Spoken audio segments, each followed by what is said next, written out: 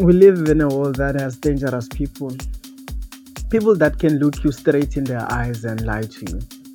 And I think this is one of the basic, I think people think it's the complex thing about lying is that if you look into the other person's eyes and you lie to them, you've mastered the art of lying.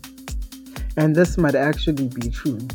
But additionally to that, we comfort ourselves by saying that she'd never find out, and if she never finds out, then that means that she won't be hurt by the truth. Right? Hey Baby Daddy family, this is your boy Fred the Alchemist, and you are listening to Baby Daddy SA podcast. Tonight, I'm speaking about poisoned communication. Yes, I said it. Poisoned communication. You've never heard of such a thing. Most of the time, we're speaking about miscommunication. Well, tonight, we are speaking about something new. The truth is, we are no longer trusting towards people. This comes as a consequence of people doing one thing and saying the other. And the part to notice here is that saying the other. They might say it straight to our faces, or they might talk behind our backs. But it all sums up to one concept, the art of lying. And how many times have you lied today? Regardless whether it was a good lie, it is still a lie. Why do people lie? That's the question I was asking myself today. I think that people lie because of two main reasons. The first one being is that everyone wants to be accepted, and sometimes telling the truth means that you might be rejected. The second one is that we fear being caught.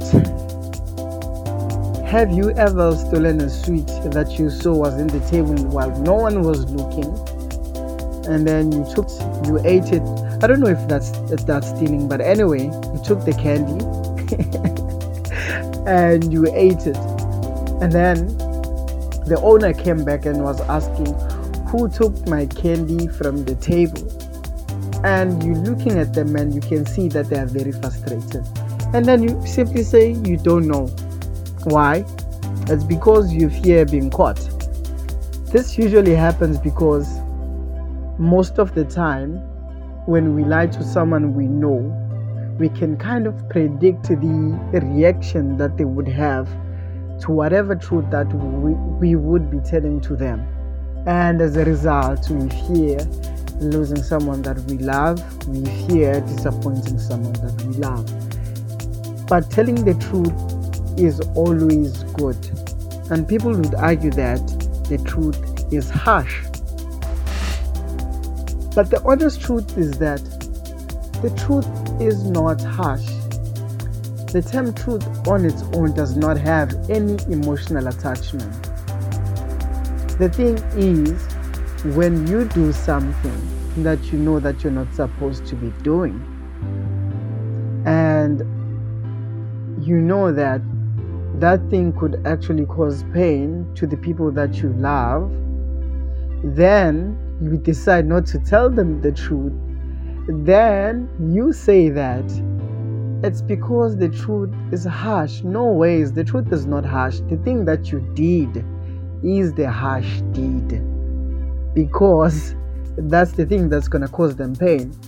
And the sad thing about that is that people always find out. The truth always comes out.